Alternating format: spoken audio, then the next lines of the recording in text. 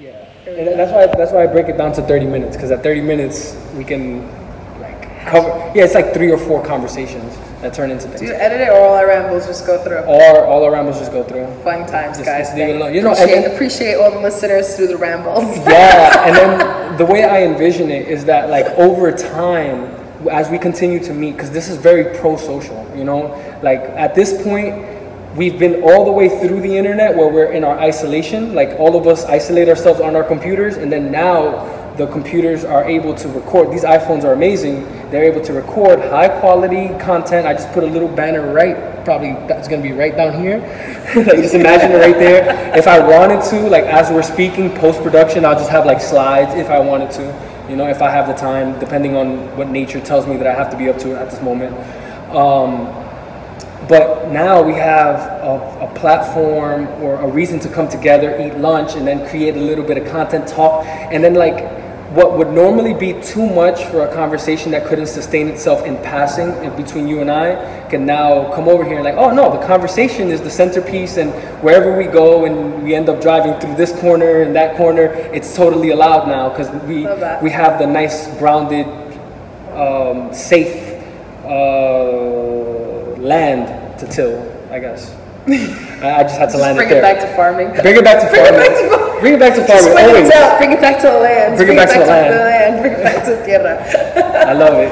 When in doubt. Yeah. Okay. When in yoga, same thing. You know, when in doubt, child's pose.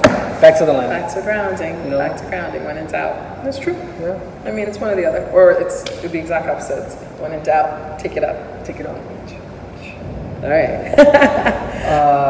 Right. So now I would like to cover your 3 types of specialties in yoga and what each one means to you, and yeah. Okay. So we've got restorative, vinyasa, and yin yoga.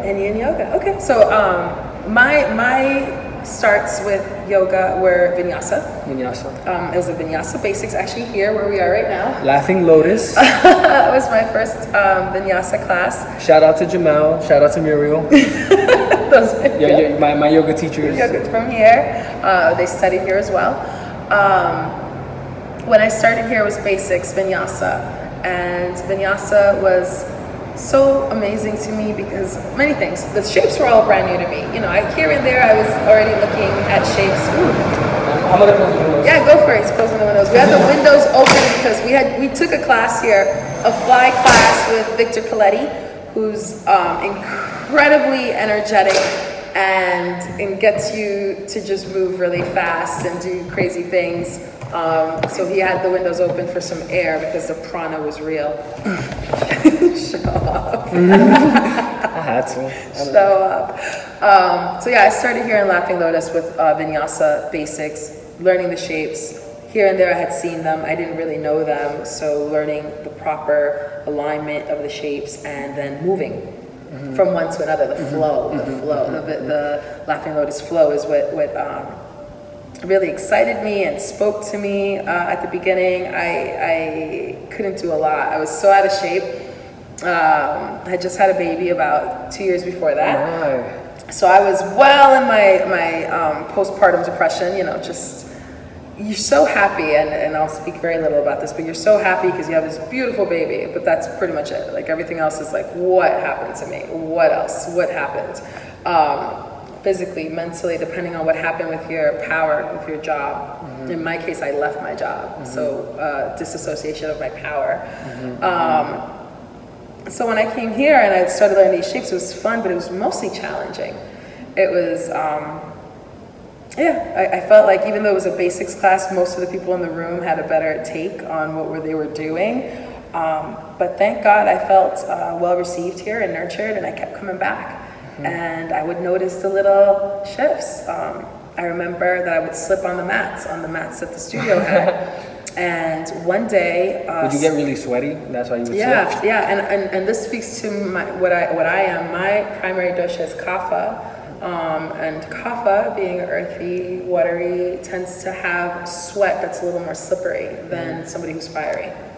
So it was actually coming here in those first few times that a teacher was subbing for the regular teacher that I had, Leo, and this gentleman, I want to say his name was Jeff, he said, oh, you slide off your mat, you should try a Lululemon mat. It has the sticky surface. And it was just like small things like that at the very beginning. I listened and I invested. I wanted to keep coming. It was $60. They're not cheap, but if you are a person who has tried a $10 Marshalls mat and you've slipped out, it's the mat, it's not you. You might want to invest the $60 and get yourself a Lululemon with a sticky surface. And it just furthers your commitment. Yeah, I believe in that. Yeah, it furthers your commitment. And actually, yeah, it's true. Your teacher, Jamel, teaches me about that. He goes all in and buys all the equipment. So it's like, there's no turning back. You own all the gear now.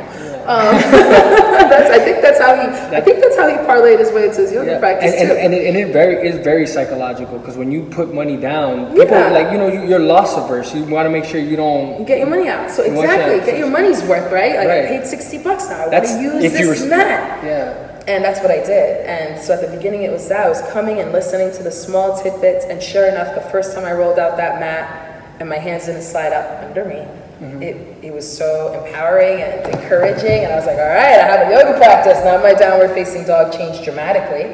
And I kept coming back. I didn't know when to leave basics, and I remember I would ask my teacher Leo, like, is it time to take a regular class? And he would say, well, you'll know, like, it's time. And I remember once I missed his class, I missed basics, and I had to just take what was called a Lotus Hour, what traditionally anywhere in a studio would be like an open class, an open to all. And I went in and I realized I'm moving faster, so it was a little easier. Faster meant easier, because again, not paying small attention to the small nuances, and I loved it. And that was it. It was a wrap for me. From there, I knew that I wanted to learn vinyasa, how to teach it. And faster doesn't necessarily mean that you get the best workout either, because when you're holding a Warrior One and you're and then they say bring that back foot front and then into a chair pose, and now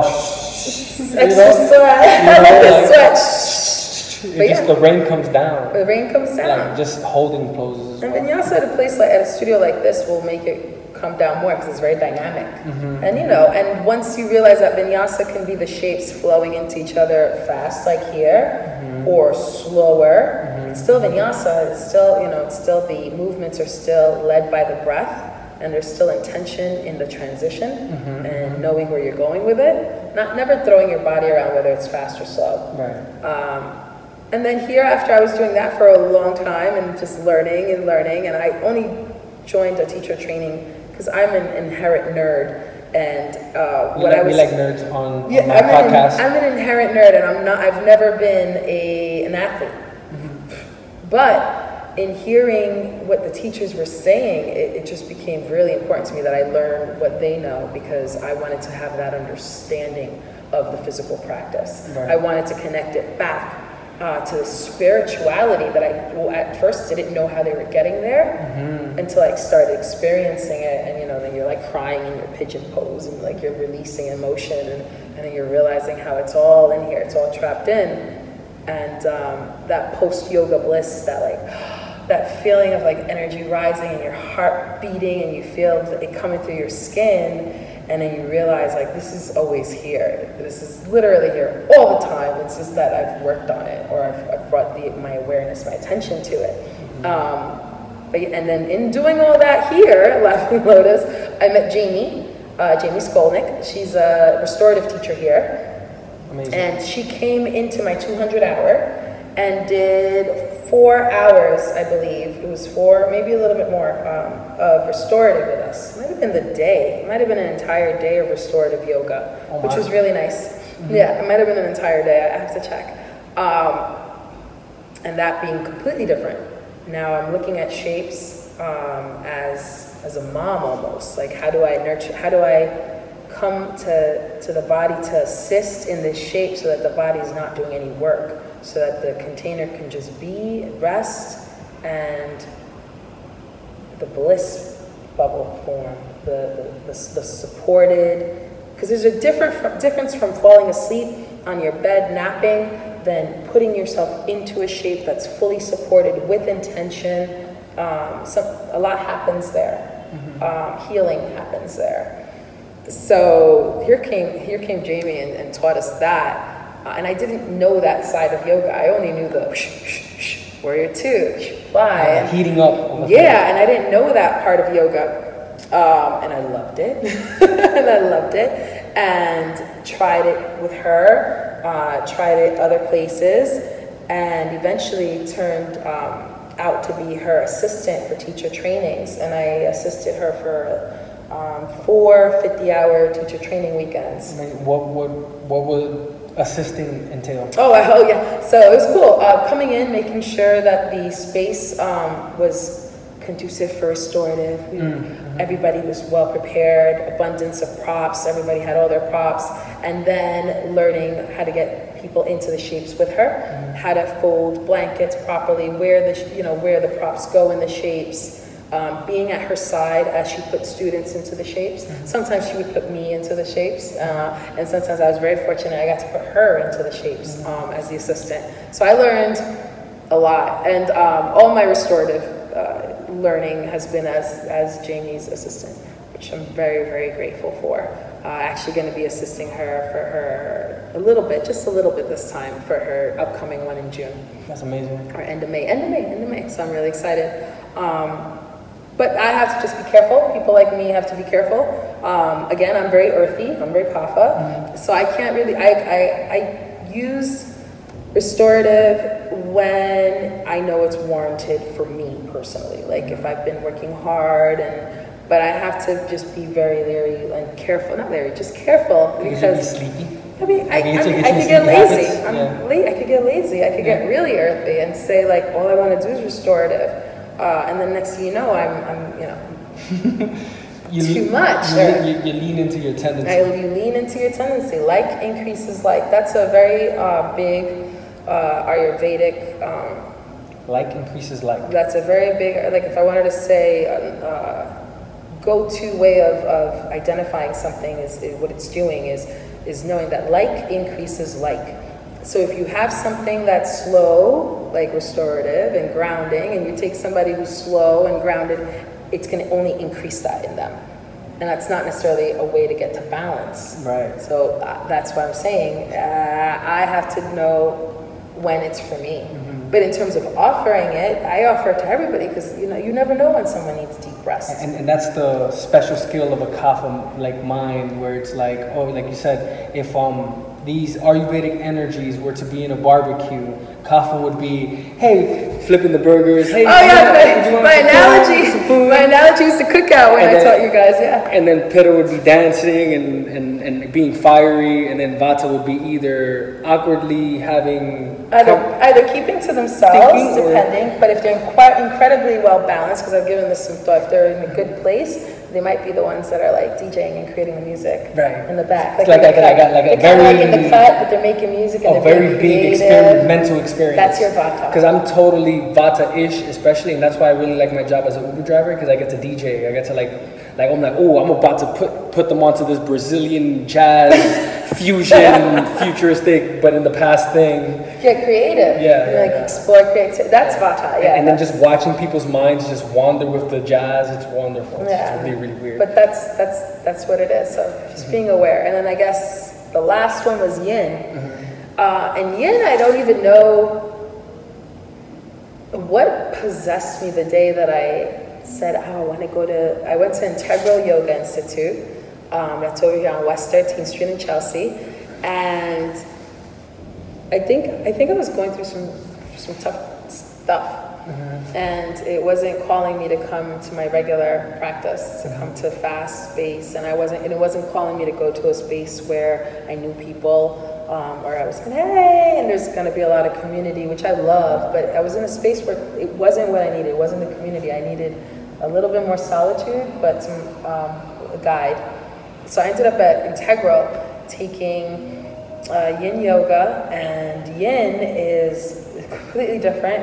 The shapes are held for most have a minimum of 3 minutes, because it takes that long for connective tissue to relax and really start to stretch and let go. And none of it's muscular. It's actually the exact opposite of vinyasa. It's like instead of getting your muscles to go somewhere, it's telling the muscle, no, take a back seat. I don't need you right now. I need you to quiet down in my body, because I want that tissue, that thin thing that's all over my body, connecting all over, that connective tissue to stretch. So the muscle takes a back seat, and then you just lay in something for a while. Ligaments and it's not ligament. It's not like it's connective tissue, and it's interesting because it's the fascia, and the fascia is. So we were on yin and connective tissue. So yin, you're not moving. You're finding the edge in a stretch that's not muscular. It's the edge in everything underling to your muscle, the stretching. So you hang out and you just breathe in the shape for 3 to 5 minutes, and then you'll come out of the shape, maybe a soft movement to let the chi, the energy move a little bit, and then you'll go into another shape. So there's no, it's not like you're flowing in because you're propping yourself up. So it's similar to restorative in that you're very comfortable with like the bolster, the blocks, the blankets, but you're not just resting. There is some activeness to it in your body, in the stretching, but it's very, very subtle. And you just and when you stop finding yourself stretching, you take it a little bit deeper and keep stretching. So you'll find it in some yoga studios, yin classes are described as deep stretch. Deep stretch. But they're yin. Yeah. They're just not, you're not flowing into shapes, you're sitting down. A lot of them happen on the floor.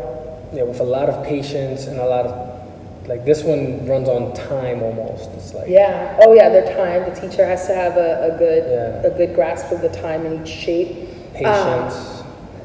It's a lot of awareness. It's advanced practice, because some people might think, well, that's easier because you're in a shape and you're just sitting on the floor for 5 minutes in that shape, and that's easier than in those 5 minutes visiting 16 shapes while you're standing on the mat moving. But it's harder to quiet the mind in those 5 minutes of staying in one, because so much of our personal narrative is that chitter chatter in your head. Story. This shit just happening in your head. And when you go to a yin class, it's hard to quiet that shit out in your head. Okay, I'm trying to be here, and I'm trying to feel what's happening in my body. So I think sometimes I feel like the yin practice, to me personally, speaks as more advanced, depending on where I'm at. And so those are the 3 that we spoke about before. Now, the vinyasa practice like we had earlier. So before before fly. Before fly. Okay. Before fly. So Brian and I had an interesting day today because we came and took a crazy, awesome fly class with Victor here at Laughing Lotus. But before that, we took a vinyasa class with Mary Dana Abbott at Limelight Fitness. She's amazing. And that vinyasa class is taking another look at vinyasa through the Katona method, Katona philosophies. So I am not a Katona teacher. I am inspired and just learning about Katona, because what they do is they're looking at the asana, the practice, with a lot of Taoist theory. So it's interesting to me because it's like everything else, another lens.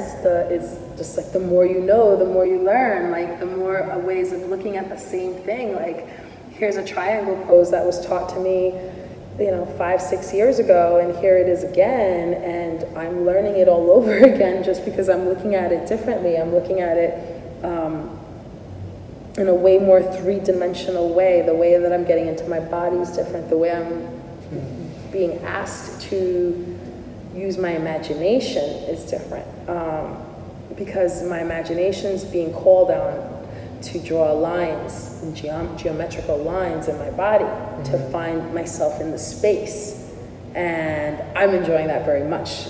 Again, nerd, you suck this stuff up. So maybe the future of these will be, when we get together, will be me and you more sharing on that, what this journey looks like of taking our yoga practice, which has a lot of Hindu and Hindu and Indian lineage and homage, and I will always pay homage to it, but see how it also can be looked at differently.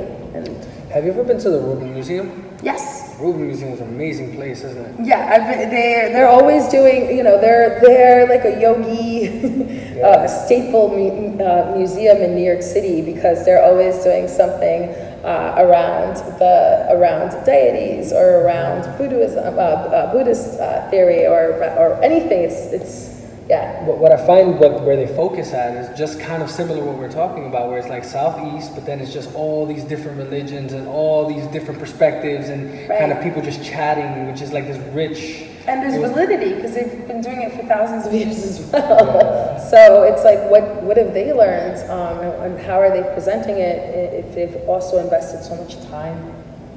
So much time. It's just being very respectful of the time that's put in.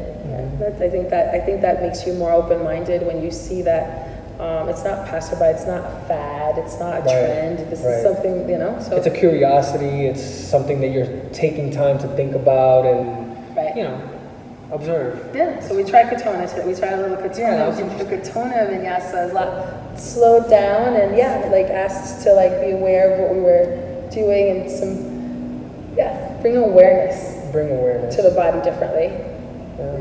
We'll do more of that. Yeah, so it was a very intense afternoon. We met up, I would say, around 12:30. We met at the first... It's like 4 hours of straight yoga. It's like 4 hours of yoga, and now we got it finally to the conversation. I don't know if you're hungry.